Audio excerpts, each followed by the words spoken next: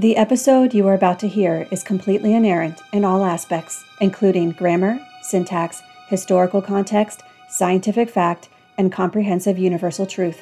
In any cases where this episode conflicts with established consensus, the established consensus is wrong.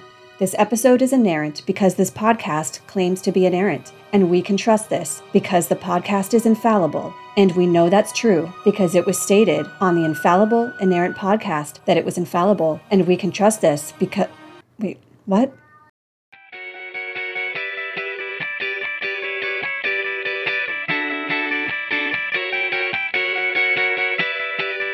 Hi, welcome to the Flawed Theology Podcast. I'm Phil. And I'm Susie, and we're asking the question, if your theology were wrong, wouldn't you want to know? Welcome back. We are going to continue our topic about the inerrancy of Scripture. So this is the one with the Errant Inerrancy Part 2. And we're going to focus mainly today on invalidating the Bible's inerrancy with inaccuracies. We talked about contradictions last time. This week we're going to talk about inaccuracies, and the two main areas we're going to focus on are scientific inaccuracies and historical inaccuracies. Anything contradictory or inaccurate in the Bible immediately and conclusively ruins the idea of inerrancy. Right, and the Bible is not a science textbook.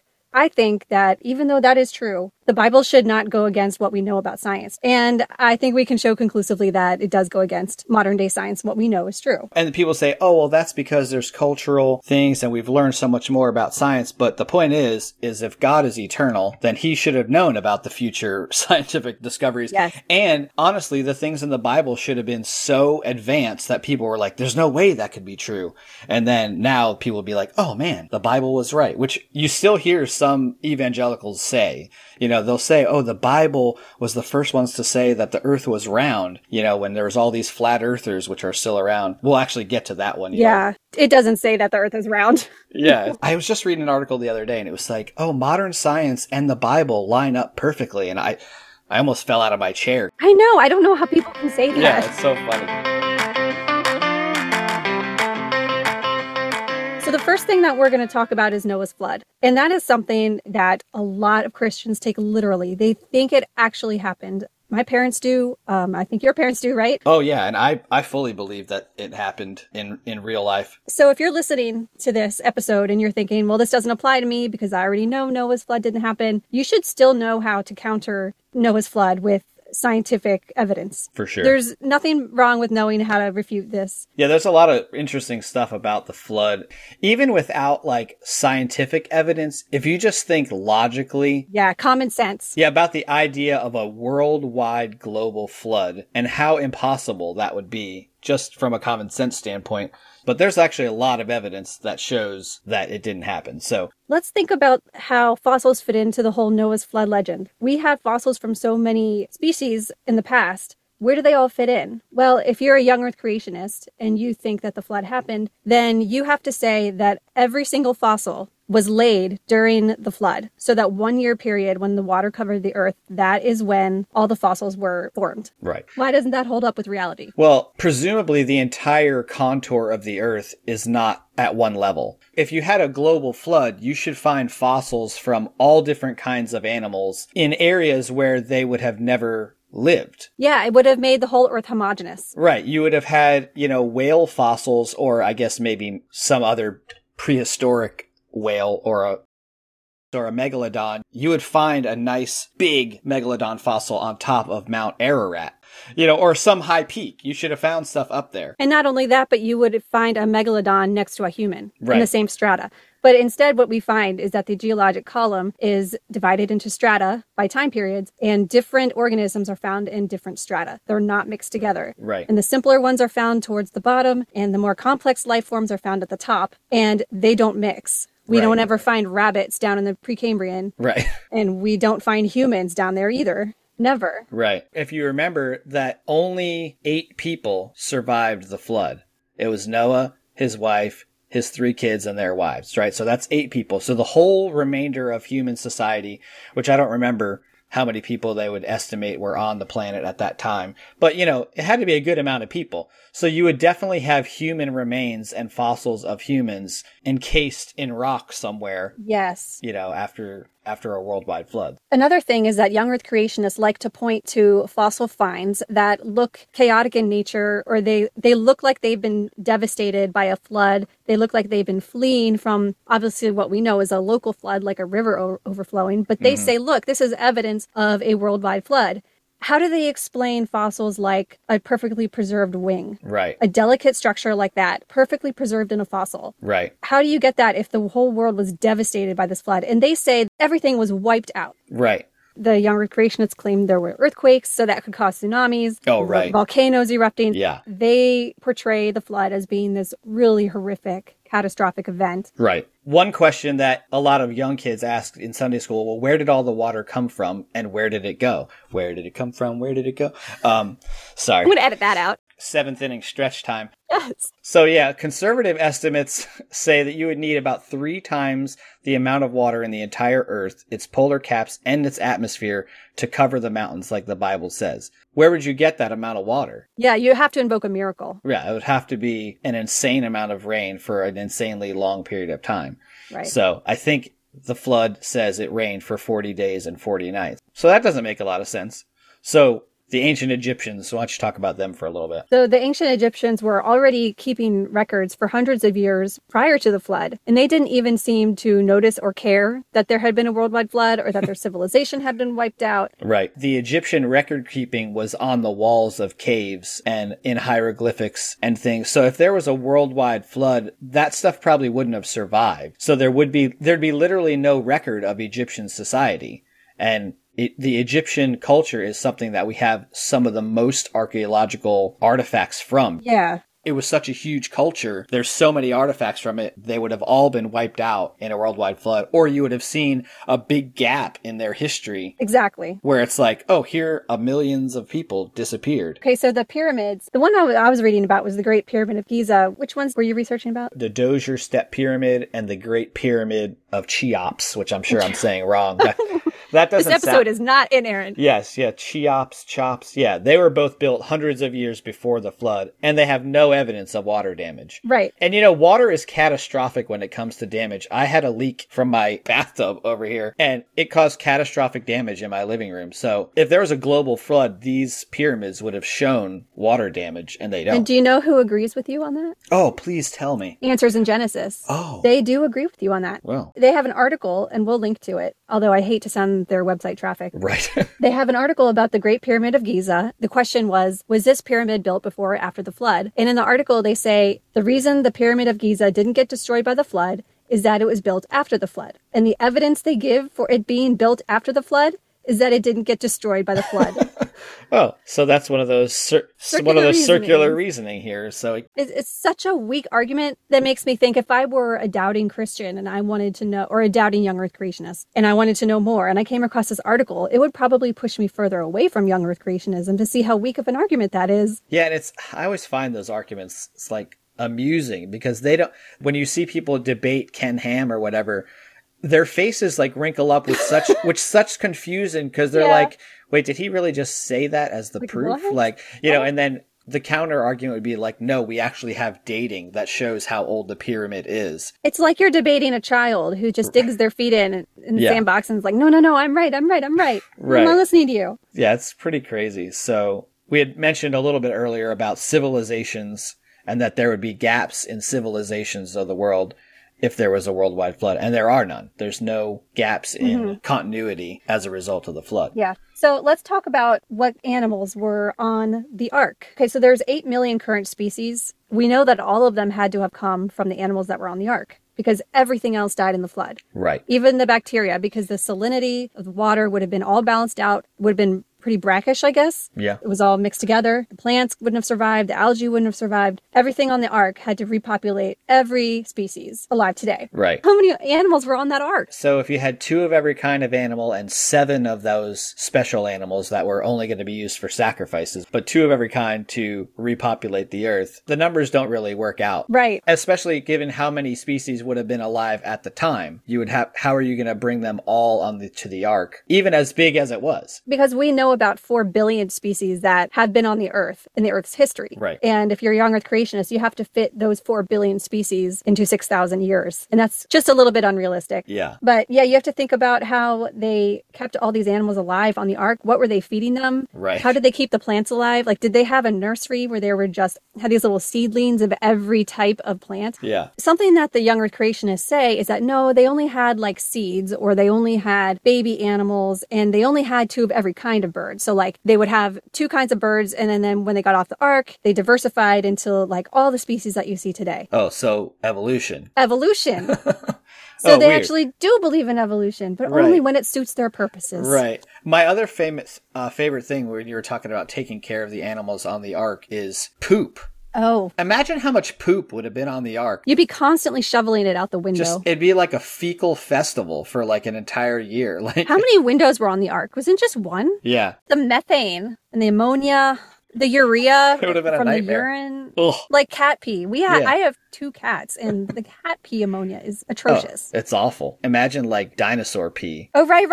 We didn't even cover that. There was dinosaurs on the ark. Yeah, I would love to see how they got a brachiosaurus in that freaking thing. Like, and you see all those kid pictures of the ark, and it shows the brachiosaurus neck coming out of the top of the thing, Yeah. but they had to have 2 of them too. Yeah, you're right. Maybe they just had an egg. Maybe he Right. went and found, raided some dinosaur nests and picked up a few eggs of every species. Yeah, and he built incubators. To Why keep am I them. trying to find out?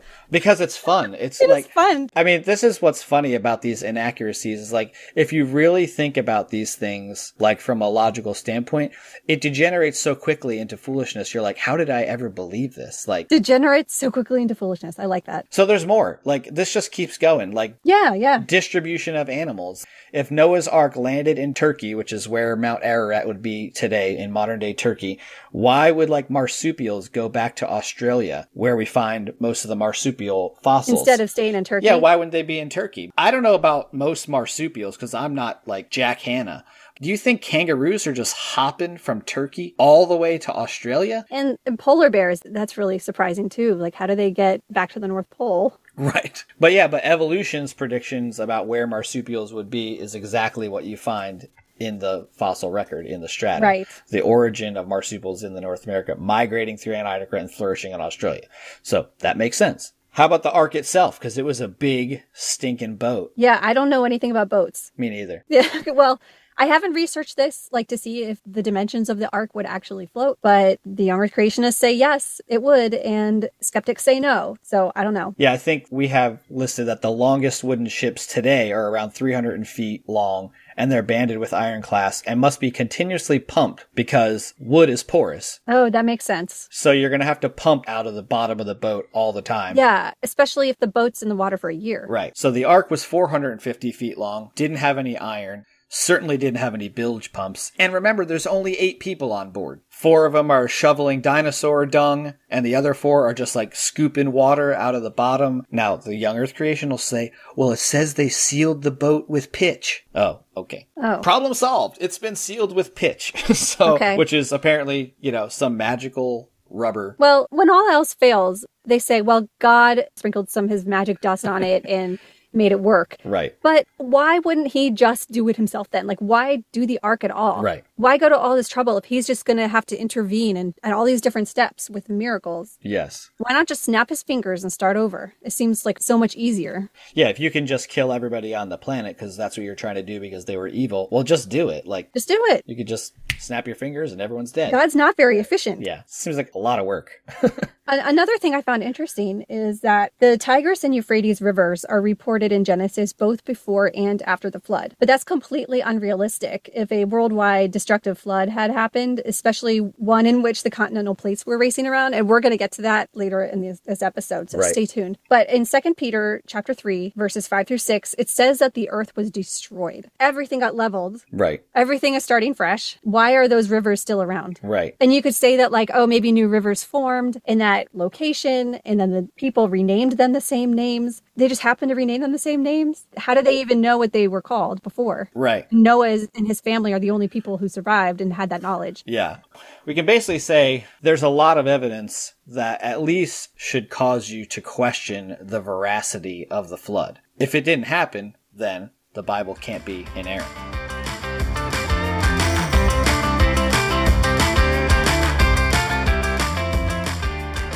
Next fun topic, which is, I think, one of our favorites, is the age of the earth. And we kind of already we hinted at this because we keep saying young earth creationists. So this is one for me that was like a real eye opener when I started to really like dig into it. And I haven't dug into it as much as probably I should.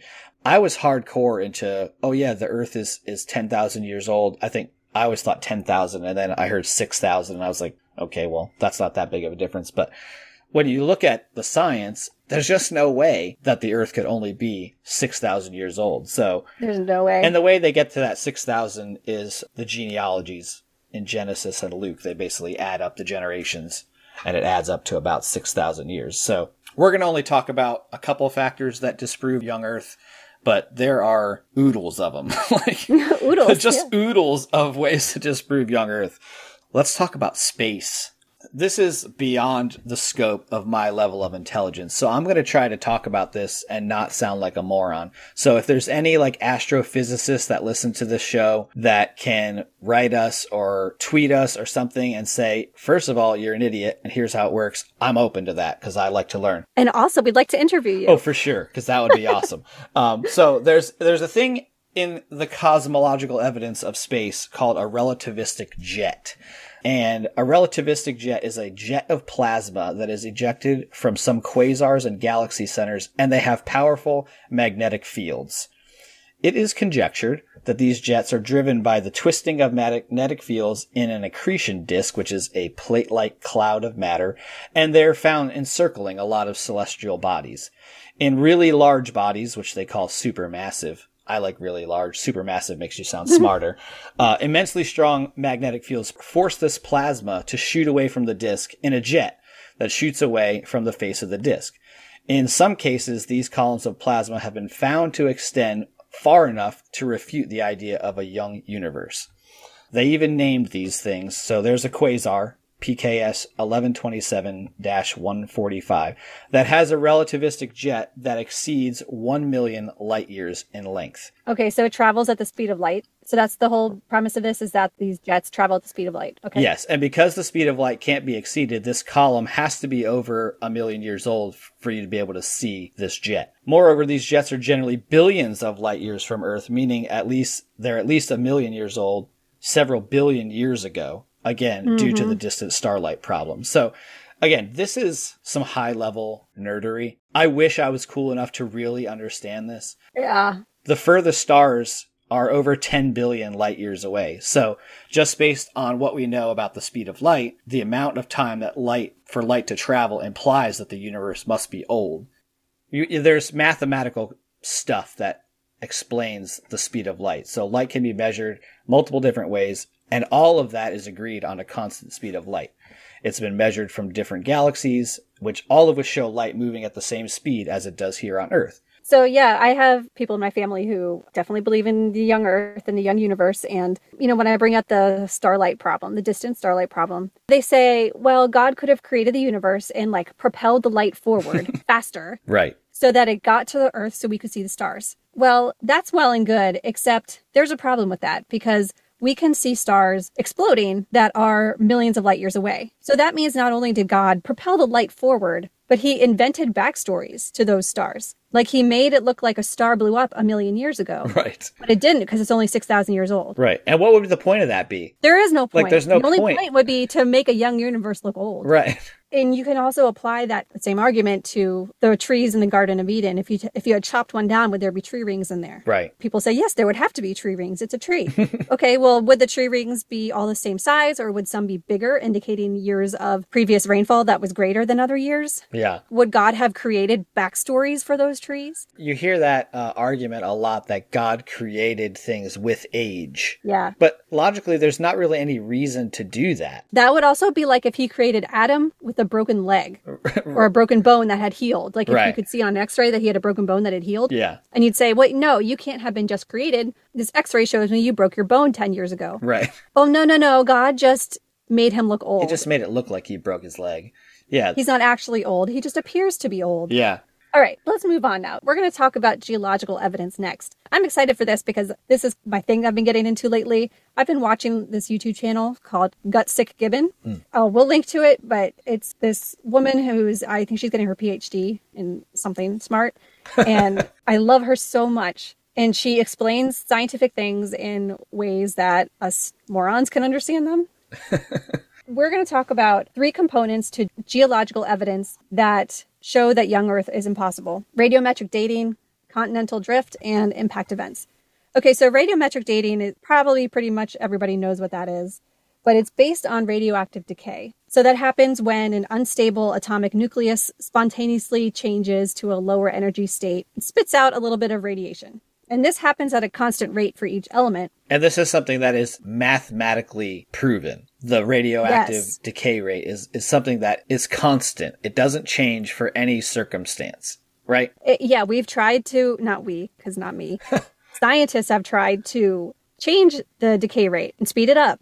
They have been able to change it by like 0.01% or 0.1% or something like that. Okay. Something very marginal. Right. Not anything to what you would need to account for a young Earth. Right. Let's talk about carbon dating too. Carbon dating is one of those things that a lot of young Earth creationists like to use when it's convenient. But when carbon dating shows that something's really old, then they're like, oh, no, that's carbon dating isn't accurate. But when you want to date like the Dead Sea Scrolls or something like that, carbon dating is cool.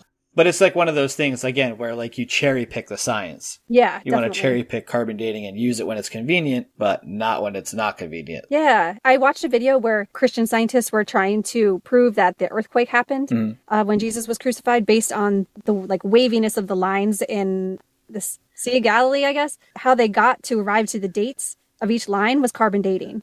Okay. And I was like, oh, okay. So you are okay with carbon dating.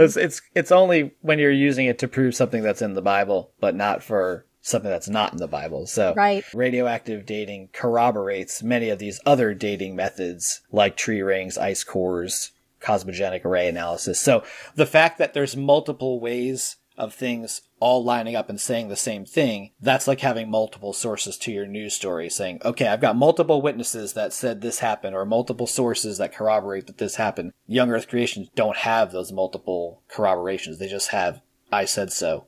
You not only have to argue that radiocarbon dating got sped up, but you have to say that, ice was laid faster Right. and everything sped up, Right. which is a stretch. Yeah, and there's no way to justify a speeding up because there's no precedent for it. Right, and there's no point to it. Why would it matter? The only reason to do that is to give a young Earth the appearance of an old Earth. Right. Which is deceit. So, yeah, which also just counters your whole argument of the Earth being young, too. Like, you want to make it look old, but you want to say it's young. So they admit it looks old. Right.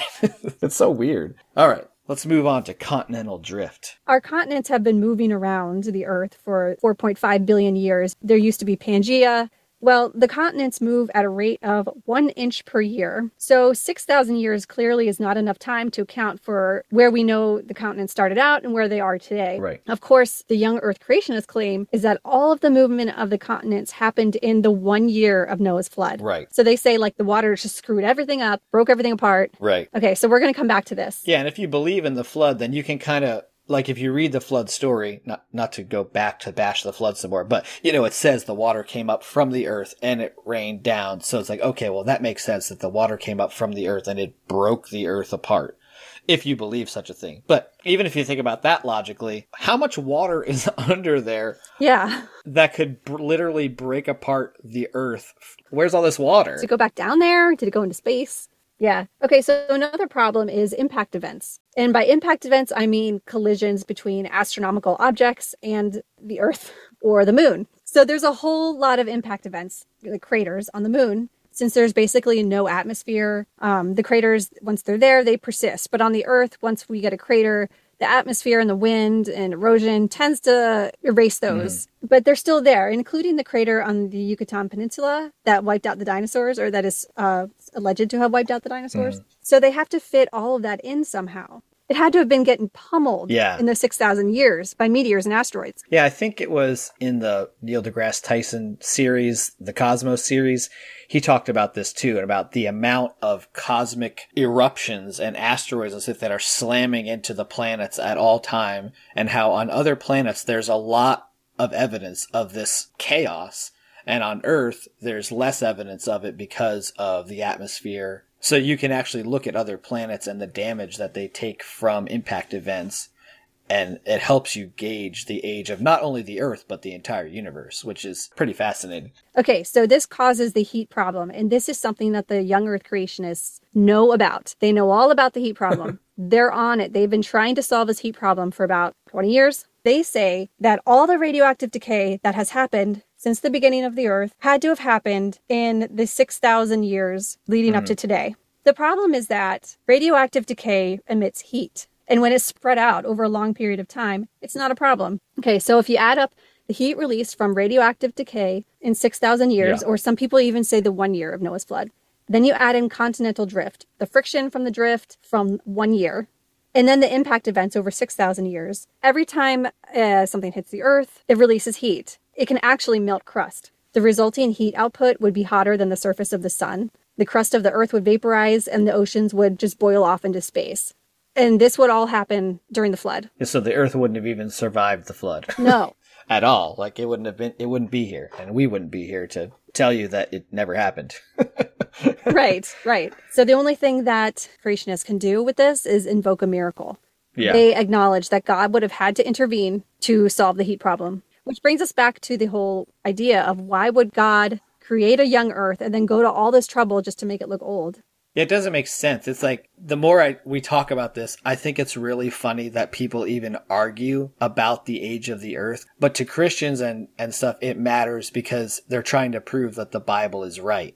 You know, and science isn't trying to necessarily prove anything. They're basically just saying, here's what the facts say, and isn't this fascinating? There's no agenda on science's end that we know of, but young Earth creationists, they definitely have a bias. They have to maintain their young Earth, and so they do anything to maintain that, which includes misrepresenting data, warping the truth, and having to invoke miracles. Yeah, and to be fair, there are scientists that have an agenda. Oh, true. On both sides of the thing. So, but science as a general idea, exactly. It doesn't have an agenda. It's just shouldn't. It shouldn't. There's checks and balances in place to make sure there is no agenda. There definitely are scientists that will say, "Oh, well, this proves this," because they're trying to prove a certain point. Yes. That's part of human nature. So just to be fair, we're not saying that all old Earth scientists are always 100% right and don't have an agenda. And I guess we can categorically say that all young Earth creation scientists are wrong because there's just no proof for what they're supporting. Yeah, there's no way you would come to the conclusion that the Earth is young if you're honestly and in a non-biased manner evaluating the data that's available to you.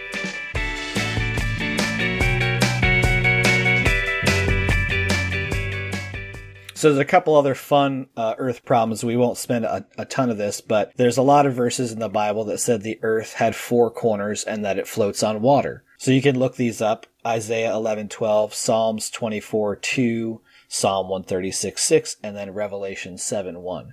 We can categorically say that we know that the Earth does not have four corners and it does not float on water. This has been proven. Wrong. Bible wrong on this one. Another good one. The Earth is a circular disc. Isaiah 40:22. Sorry, I think this is the one that they use to say that, actually the Bible says the Earth is round. Yes, it is the one. Yeah, okay. So they mistranslate circle to mean sphere. Right, they're saying it, which a disc would be a flattened circle like a frisbee, which is also wrong. So yeah, right. And then at the same time, the Earth is flat. So it's circular disc, it's flat, it's got four corners, and there's tons of verses for this one too. And this is what I mean, that they're ignoring every single verse that says the Earth is flat. And they're fixating on this one that if you mistranslate it, it sort of maybe says that it's a sphere. Right. And they're like, look, the Bible says the Earth is round way long before anybody knew it. Right, yeah. All right, so the last one is that the Earth doesn't move. The Bible says this a bunch of times in Psalms and in First Chronicles, and we categorically know that the Earth does move around the sun. It rotates on an axis. This is all proven by science. So more scientific inaccuracies. I mean, we could probably spend another day and a half finding more of these and talking about it. There's lots of websites out there that do that. If people are interested, they just go to one of those websites. And you don't even have to really be interested in arguing against Christians about stuff. I just find this stuff fascinating in general. Learning about how the Earth is, how the universe, how big it is, and all this kind of stuff, and how old it is. It's fascinating stuff. So it doesn't have to be just about winning an argument, although that's fun too.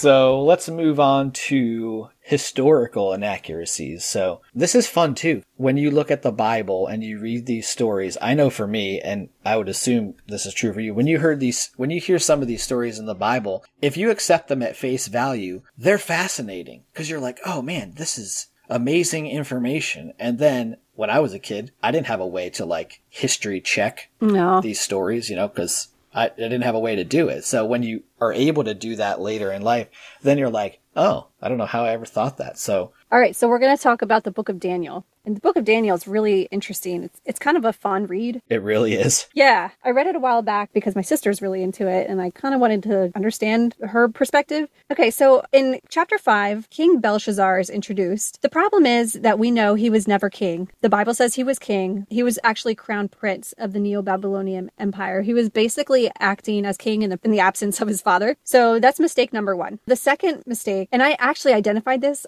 on my own as I was reading it. So I was so proud of myself. Yeah. Kudos to you. I know. We know that Nabonidus is Belshazzar's father. Okay, so remember that. Nabonidus is Belshazzar's father. We know that from history. Multiple sources. It's uncontested. Yes. The book of Daniel says that Nebuchadnezzar is Belshazzar's father. And so I'm reading this and I'm like, what? Something doesn't add up. And I went down to the footnotes and it even said that Nabonidus is Belshazzar's father. My Bible admitted it, that it was wrong.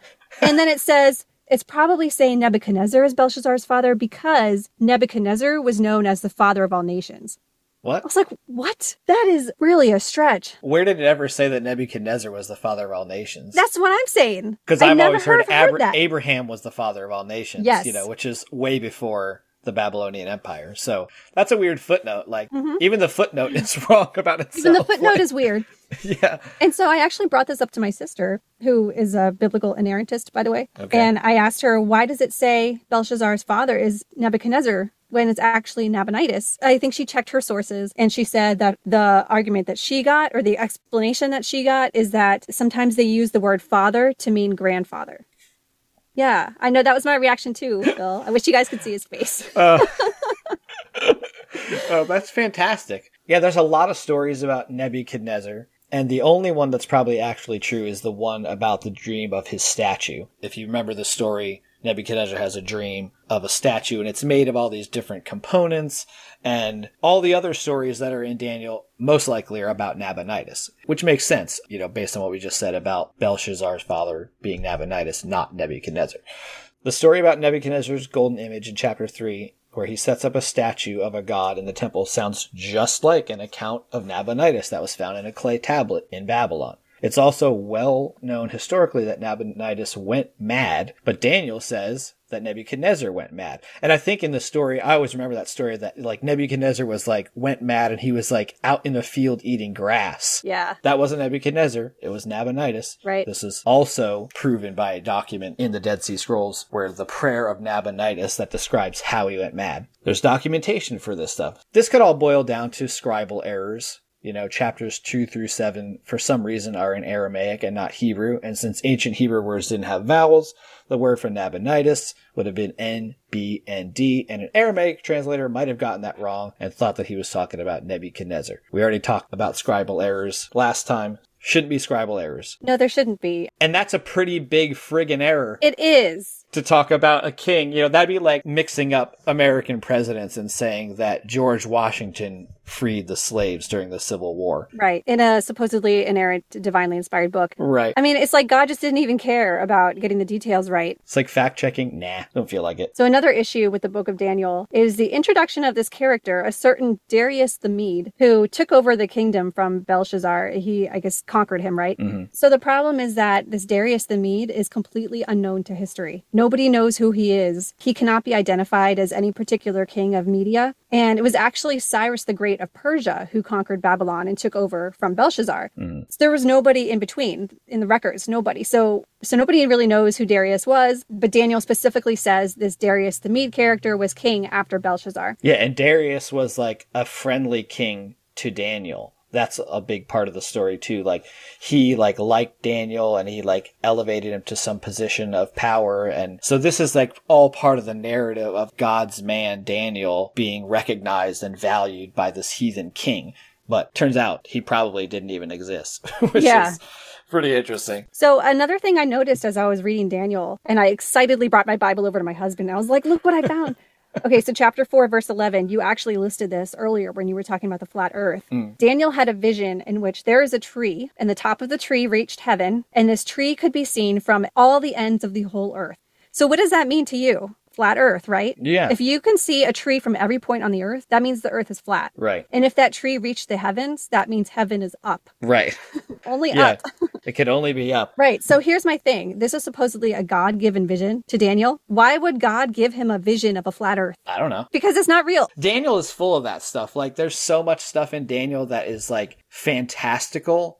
Very problematic as far as historical inaccuracies. Yeah, and failed prophecies, but that's not the focus of this episode. Yeah. I would love to do an episode on failed prophecies. Oh, yeah. We'll talk about eschatology and failed prophecies at some point. That'll be super fun.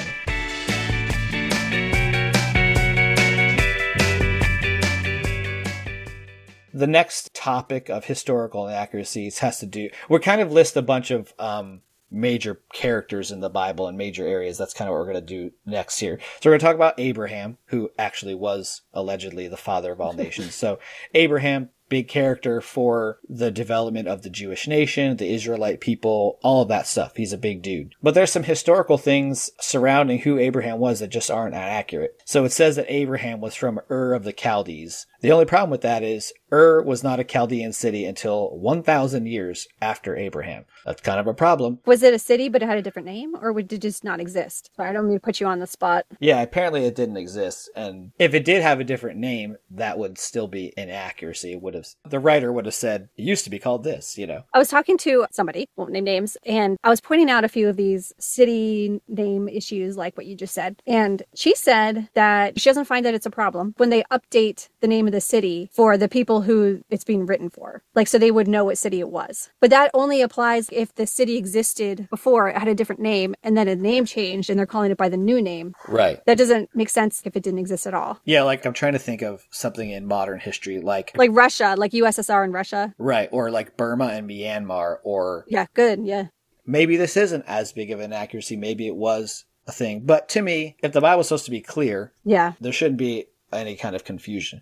There's another one like this in Genesis 2. It said that Abraham pursued his enemies to Dan, which is a region at the time, allegedly. But that name wasn't used geographically until after there was a big major conquest. And then that area was called Dan. And the difference in time is he mentions the area of Dan in Genesis, and then that name of this conquest that happened wasn't until Judges, which would have been many hundreds of years later, probably thousands of years later, actually, between Genesis and Judges. So, so Abraham's got some historical weirdness. Let's talk about everybody's favorite guy, Moses. Yeah, so there's no Egyptian record existing mentioning Moses or his devastation of Egypt, nor is there any evidence of a mass exodus or existence of a Jewish culture in Egypt. And we touched on this in the last episode. There's just no evidence of it at all. And you would expect there to be if the events had unfolded like they are described in the Bible. Yeah, I mean, you can't wander the wilderness with 2 million people and not have some kind of evidence of that wandering in the historical record.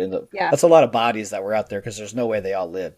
Oh, definitely not. Oh, 40 years wandering around with deadly snakes being thrown at you? No. Right, yeah. And they're eating manna and catching quails every once in a while. It's like, horrible. No. So Moses also referred to Palestine in the book of Exodus, but no such name was in use then. And I think this betrays that the books were written way after the fact and couldn't have been written by Moses. Right. But in my Bible, actually in the footnotes, they address all these anachronisms and say that somebody must have updated the manuscripts that Moses had written. It's like a Wikipedia edit. Yeah, right. Originally written by Moses, updated by so-and-so 15,000 years later. Right. But we won't mention that. We'll still say the book's by Moses. But of course, then you can't ever falsify the fact that Moses wrote it because everything that indicates that he didn't write it, that's just an update from somebody. Right. Yeah. All right. The law of Moses is the statute of God and his laws according to Exodus. But it closely mirrors the Code of Hammurabi, which was penned in 1800 BC, which was hundreds and hundreds of years before Moses. And the Code of Hammurabi, we have a lot of archaeological evidence for. So we know that it exists. I mean, if you really think about the Ten Commandments, and that stuff, it's not like it's an original thought, really, if you think about it. There's nothing original in the Ten Commandments. It's actually like flatter God's vanity and then don't kill people. Right. And don't steal. Yeah. But I could say so much about the Ten Commandments and how they're actually not moral, but we'll move on. We'll save that for another episode too. So, all right. So we talked a little bit about some Old Testament historical foolishness. Let's move on to the Gospels in the New Testament. This is a fun one. Can I tell this because I love pigs? Yes. For some reason, I was obsessed with them when I was little. Everybody remembers the pig story, right? In the Gospels. This is where Jesus exorcised the demons named Legion and sent the demons into a group of unsuspecting pigs. And then the demon pigs ran into the Sea of Galilee. And the way pigs. That sounds like a goth band. Demon pigs. It's fantastic. Okay, so in Mark, this takes place in the town of... Okay, full disclaimer, I don't know how to pronounce any of these names. The town of Gerasa, Gerasa. That sounds good. Okay, good. The problem is that this is 37 miles from the Sea of Galilee, where the pigs were supposed to have drowned. So the demon pigs ran 37 miles. Well, they were powered by Satan. They were powered by Satan, yeah. Well, in Matthew, I guess he realized this was kind of a stretch, 37 miles away. So he changed the town to Gadara, Gadara, which is actually much closer to the Sea of Galilee, but it is still kind of far. I think it's like 7 miles. So they're still running a long way to get to the sea so they can drown themselves. I've never seen a pig run more than like 15 feet. Yeah, the pig races at the fair. Right. That's the only time I've seen pigs run. Well, so there was a ton of confusion about this issue, about what town it was early on, because the different manuscripts have different variants among the Gospels of, which one said which town. This is interesting because the name Gerasa, which is the town that Mark chose, it means to banish, as in like an exorcism. So Mark clearly chose that city name for its symbolism, not necessarily for its historical accuracy. So this just further supports the idea that none of this ever happened. We didn't really talk about this in this episode, but I think you've been reading these books by Bart Ehrman, misquoting Jesus, and I'm reading Jesus Interrupted right now. And he talks a lot about the gospel accounts, and Mark, from what we know from the manuscripts, is the earliest gospel that's written, and then Matthew and Luke were written after. So a lot of the things, like you mentioned, Matthew noticed this thing in Mark's thing that didn't make a lot of sense. And so then he was like, well, I'm going to go ahead and change that. So, and that happens a lot in those synoptic gospels. You'll see that Mark will say something and then Matthew and Luke will tell the same story, but they'll tell it sometimes moderately different and sometimes completely different. Yeah. It takes away a little bit of the credibility. They each had their own agendas, and I don't think they ever realized that all four of the gospels were going to be side by side in the same book. Right, exactly. Yeah. So let's talk about everybody's favorite guy, Jesus, right? Because all the history about him should be completely accurate, right? Yeah, presumably. I mean, I would think so. I'm going to give a shameless plug for the Dossier of Reason here, because that's where I got a lot of this stuff. And if you haven't read the Dossier of Reason, it's so great. We'll link it in the show notes, but it is fascinating. Like, there's so much in there, and it's not just about biblical inaccuracies. It's about the whole of Christianity, and how if you look at it from reason and logic, it just blows it all away. It's pretty phenomenal. So we'll link to that in the show notes, and definitely take a read from that, because this is not my original thought. As far as Jesus goes, there is no contemporary historical evidence of Jesus, or at least of the Jesus as he was described in the Bible. Mm-hmm. A lot of the writings think that maybe Jesus, yes, existed. He was a teacher. He may have even been crucified. But the stories that surround him that, would make people think he was the Messiah, there's no verification of them. So no historian alive during Jesus' day wrote about Jesus. And you would think Jesus did some pretty cool shit. Yeah. You would think you would write about it if you were a historian of that time. Yeah, so if he did everything that the Bible says, then yes, absolutely he should have been written about. But if he were just this itinerant preacher guy wandering around, there were a lot of those wandering around, and it's not surprising he wasn't written about. Right. Yeah, so I think what you were saying earlier is that the lack of historical corroboration for Jesus does not mean that he didn't exist, like somebody who didn't exist who inspired the Jesus myth, but I think it does count against the Jesus of the Bible existing, for sure. Right. Yeah, they basically strung a lot of mythological stories together and kind of created a larger-than-life character that became this Jesus Messiah character. So some of the historical events that there's no documentation of. The kings, the wise men, the magi coming to his birth. Nobody wrote about that. And the wise men themselves would have wrote about that because that's what they did. They were like scribes that wrote, and they were scientists. Oh, I didn't know that. The Magi would have wrote about them going to meet the Messiah when he was a baby, don't you think? I mean, I know I would have. Oh, fascinating. There's also no record of Herod slaughtering all the baby boys when Jesus was born. There's no record of it. And that's a pretty significant thing. Mm-hmm. Also,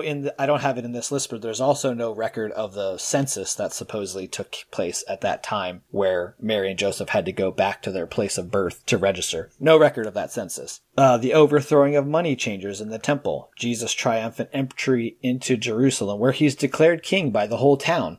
I mean, that's a big deal. Yeah. Somebody would have wrote about that. A shameless plug here for one of my blog posts. It's one of my favorite ones about Jesus riding the two donkeys into the two donkey ones. So I'm going to link to that because everybody go read it. I love it. You should. It's hilarious, too. There's some wording in the story of the donkey, of him coming in, that is just hilarious if you think about it. I won't give it away as a spoiler. You can go read Susie's blog. I actually can't think of what you mean. Well, it's because... no, I'm not going to give it away. Go read it. Go read your own blog. Jesus. Still don't know what you mean. All right. The picture's funny. I like the picture. The picture's classic. Darkness covering the whole earth for hours when Jesus died. The earthquakes at Jesus' death. The rending of the temple veil at Jesus' death. Oh, hang on. Can we go back to the darkness covering the whole earth for hours? Yeah, let's talk about all of those. Yeah, well, I just wanted to bring up the darkness because that was speculated to be an eclipse back a few centuries in 2nd century and whatever. But it couldn't have been because it took place on Passover. And they knew that from the position of the moon that it could not have been an eclipse. And so there had to have been some other reason for that. That's just interesting. Yeah, that is interesting. Yeah, they tried to historically corroborate it as an eclipse and they couldn't. Yeah, and since you can basically follow the cycles to figure out when eclipses happen, that's interesting. Yeah, and there's a whole bunch of stuff about the earthquakes at Jesus' death and the temple veil story. There's a lot of foolishness around that thing of how they explain that too, but you can do some research on that. The resurrection of Jesus that was seen by 500 witnesses. Of those 500 witnesses, none of them wrote about it. Not a one. If you're one of only 500 people that saw Jesus after he resurrected, you sure the hell would write about it, don't you think? Yeah. Well, I don't understand how people can claim that there were eyewitnesses. We have eyewitness testimony. Right. No, we don't. We have one person writing that 500 people saw him. Right. I can write that 500 people saw Elvis after he died. It doesn't mean it's true. Yeah, because none of the 500 people corroborate the story. The resurrection of dead holy men who were seen by many. That was part of that zombie resurrection. The zombie resurrection, yeah. I think you have a post about that too, so. Yeah. Yeah. Basically, after this episode, just go read all of Susie's blog and it will change your life. All right, so literally there's not one single contemporary reference to any of these or any other event in Jesus' life. I know when I was growing up in the fundamentalist regime, they always talked about Josephus. I never read anything of Josephus, but I always just said, whenever somebody said, oh, well, Josephus wrote about Jesus, he corroborated all this stuff. Mm-hmm. And of course, now I found out that Josephus was not a contemporary of Jesus. Yeah, I think he was born just a few years after Jesus supposedly died. Yeah, so he wasn't around to see Jesus. He just wrote about it after the fact, like all the people who wrote the Gospels did. Mm-hmm. And there was the interpolation, but we're probably going to do an episode just on these old historical sources and which ones can be trusted and which ones aren't. Yeah. So another part of this is that the living Roman satirists who made fun of Jewish messiahs, they don't have anything to say about Jesus. The Roman comedian circuit were always making fun of the Jewish culture because, you know, they were slaves to Rome. Rome conquered them, and so they were like, oh yeah, these guys believe in the Messiah. There's some stories about the crucifixion that kind of lend some credibility to this too, because Rome didn't want to actually crucify Jesus, allegedly, so they just pushed it off on the Jews. And this is in one of those conflicting gospel stories about the two stories being totally different, because one of them says Rome basically did it, and the other one says the Jews did it. And isn't this related to the whole Pontius Pilate, like the Bible portrays Pontius Pilate as being kind of like compassionate? Yeah, he basically tries to wash his hands of it and say, I think he literally does. He washes his hands and says, you know, you guys do with them what you will. And then in historical sources, you know, Pontius Pilate was this really cruel, ruthless character. It just it doesn't jive at all with the biblical interpretation of him. So that's definitely a historical inaccuracy. Yeah. Peter, Paul, and the other New Testament writers didn't seem to know anything about historical Jesus, because none of them ever wrote about the events taking place in the gospel. They don't ever mention the virgin birth, miracles, his baptism, They don't even really talk about his teachings. No, they just say he died, buried, and was resurrected. Right. That's all they wrote about. They didn't even say when that happened in history. They didn't reference his teachings. It would have been helpful, probably. They could have clarified a lot of doctrinal issues and said, well, Jesus said it this way, which is, what preachers and stuff do now. Like, well, Jesus said this. But if you were 100 years after Jesus and you were talking about this stuff, why would you not mention Jesus if he was there? So the Gospels definitely appear to be written to agree with the apostles' teaching and arguments after the fact, not the other way around. Mm-hmm. And the early church, same thing. They didn't seem to know anything about historical Jesus either. There's a lot of disagreement over Jesus in the first 100 years. Some churches didn't even believe that he had a physical body, prompting Paul to write about that issue. I read about this in Bart Ehrman's book, and there was a whole school of people that believed that Jesus was spirit and that his body was like just a projection. Yeah. And this prompted a lot of the changes to the Bible from the scribes. Right. Because they had to change, update the theology to prove, no, he did have a physical body. Yeah, and that's pretty interesting disagreement. I don't think I knew about that, because it's like you got these two schools, and one of them said Jesus was actually human and God at the same time, and the other one said no, he was fully God, and the human thing was just like a suit that he wore. Which is, I don't know, it's kind of funny. Exactly it, yeah. But, it just goes to show you, we think that we know now what Christianity should be. Right. Jesus had a physical body. But if they couldn't even agree in 2nd century who Jesus was, right, and they were so much closer in time to when all this happened, we're so much farther removed from it, we should know less. Right. There was no consensus then. There were so many splinters of the church. There was no early church. It was all imagine a sea urchin, and every spike off the sea urchin is another kind of Christianity. That's how it was. And our Christianity came off of one spike of that sea urchin. One of those spikes. So it still goes on today, even now, thousands of years later. Yeah. It's just a big game of telephone. Yes. It was already completely discombobulated in the 2nd century, and 2,000 years later, it's even worse, So you had all those spikes back then, and now there's 40,000 plus spikes. One spike diversion to 40,000. Yeah, and that's just in Christianity. You're not even considering all the other world religions, which also, some of which have roots in the Abrahamic story. Islam and Judaism. Yeah. If Christianity is real, and there is a heaven and a hell, and there is something specific that we have to do in order to get to heaven, and that's in the Bible, right? Those instructions are given to us in the Bible. But yet the waters are muddied with all these other religions. Don't you think it's weird that God gave us this specific task that we have to accomplish to get to heaven, but yet there's all these other assignments floating around, and he's not even making it clear which assignment we need to complete in order to finish the task? We need to choose the right assignment. Is that the test? Is choosing the right assignment with no evidence? It's just so bizarre. Yeah. If a certain brand of Christianity was right, and if God really existed and the plan was so clear, he wouldn't make it so hidden. Yes. It wouldn't have to be like a choose your own adventure, where you never know if you go to page 39. Page 39 sends me right to hell. Shit. Yeah. Am I doing this right? It's all like a game of Russian roulette. It's based on where you're born and what you're exposed to, how your brain is structured. Yeah. A real true God who was compassionate and loving and wise would not create a system like this. Was it you? I think this is also one of your blog posts. You're so prolific. But didn't you do a blog post about let's create a deity? Virginianity. Yeah. Yeah. That's a great post, because it talks about if you were going to create a deity and a religion, here's how you would want to do it. Yeah, well, Christianity checks off all the boxes of what you would have to do and what you would have to say to create a religion and get it to propagate. Christianity does all those things. Another plug for another Susie post. So yeah, you guys have homework. You got 3 to 4 posts to read, and you got to read the Dossier of Reason and watch some YouTube videos. So and then go check out Phil's blog. We'll keep you busy.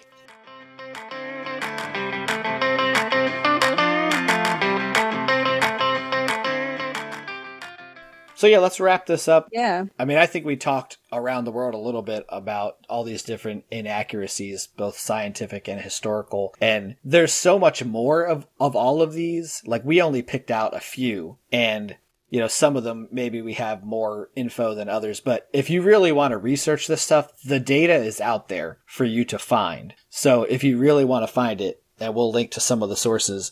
The thing I find interesting about a lot of the contradictions and inaccuracies things is they're well documented in the Christian history.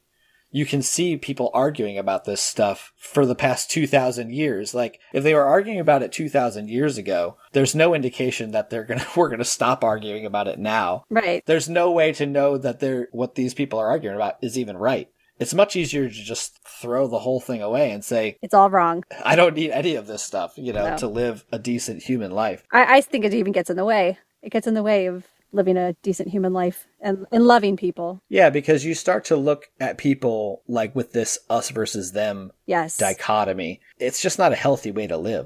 But it just goes to show you can look at the book and you can make it say whatever you want. That lends credibility to the idea that the Bible is just a human interpreted book. Yeah. Interpreted is not a word. A human interpreted book. There should be no way that you can misinterpret an inerrant book. Especially when it's written by the most wise entity that has ever existed or could ever exist in the entire universe or multiverse. Yeah, no room for error, no room for misinterpretation. There should certainly be no contradictions or inaccuracies.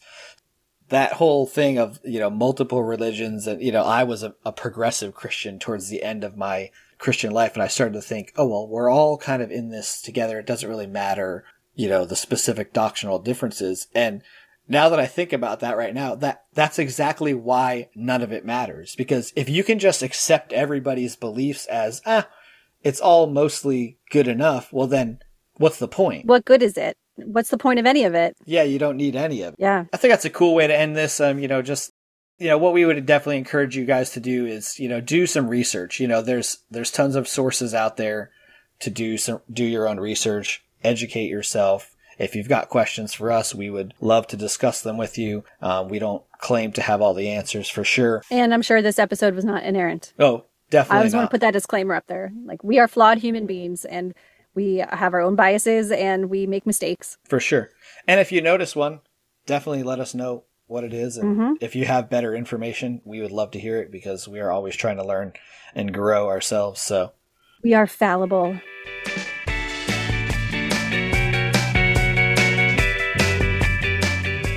Thanks for listening to this episode of the Flawed Theology Podcast. I'm Phil. And I'm Susie. Tune in next time where we will continue to tackle the question, if your theology were wrong, wouldn't you want to know? Follow us at theflawedtheologypodcast.com and subscribe wherever you listen to us on Apple Podcasts, Google Podcasts, Spotify, or wherever you might find us. Please rate and review us. Follow us on Facebook, and we do now have an Instagram, so you can find us on there, and we're hoping to put up some... It's totally empty. Yeah, it's totally empty right now. Right now it has the logo. I need to draw some doodles or something. So I'm hopefully going to just start stealing some of Susie's drawings from her blog, and I'm just going to post them until they go viral. So yeah. Well, I took a screen cap of us talking tonight, so... Ooh. If we're brave, we might post our own faces. Well, we might do that. And hopefully we don't wind up on a no-fly list for a Christian flight, where they play worship songs. Yeah. I'm already on the no-fly list because I'm Lebanese. Oh, man. There's no way you could have ever been a good Christian if you're Lebanese. No. So sad. All right. Well, thanks again for listening, and we will catch you next time. Bye. See you next time. I'm awkward. Did I mention that?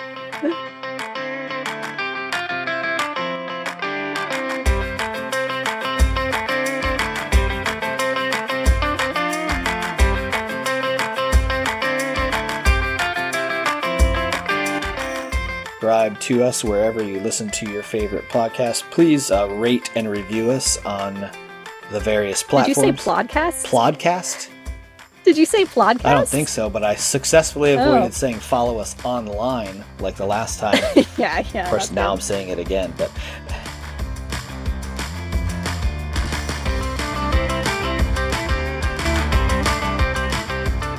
Yeah, so... Hang on, sorry, I'm doing something. Just give me a second. You're doing something. Hey, smile. How about that? Jeez whiz. Oh my gosh. All right, let's try it again because I want to get it. Why are we smiling? Is this... Because I'm taking a screen. Is this for glamour shots? No. oh, that's a good smile. Wait, keep that one. Wait, I was actually laughing. I can't force smile. Did you take it? Not yet. Oh, good. That's good. Okay. Okay. Is this going to be used in like one of your flat Stanley drawings that we can put on our Maybe. Instagram? Maybe it'll be the first one. We'll cartoonize it. Yeah. That was a subtle plug for an Instagram that has nothing on it yet, but follow us anyway. Oh, I was going to edit all that out. I know. That's going at the end. It'll be fun.